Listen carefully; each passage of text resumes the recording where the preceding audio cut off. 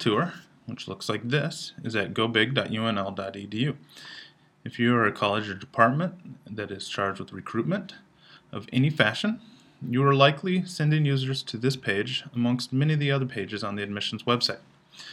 Today we will set up the ability to track inside Google Analytics whether your users are clicking that link, and when they click that link it automatically sets up a goal that we can then use for reporting down the way. So just inside Google Analytics, I'm going to click my admin tab up here. This is going to give me a list of all my profiles. These profiles each can have up to 20 goals. It's important to note that if you want to use this goal in multiple profiles, you have to recreate that goal in each profile.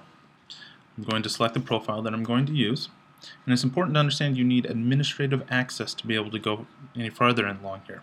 Goals are something that are set up by administrators.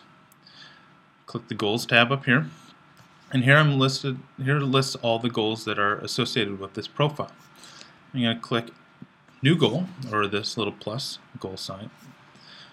You can have up to 20 goals. Each set can have 5 goals. I encourage you to keep all your recruitment goals in one set where possible. Goal name, I'm going to type in recruitment so that I can identify this in my reporting environment as a recruitment goal quickly and easily. Send user to UNL Tour.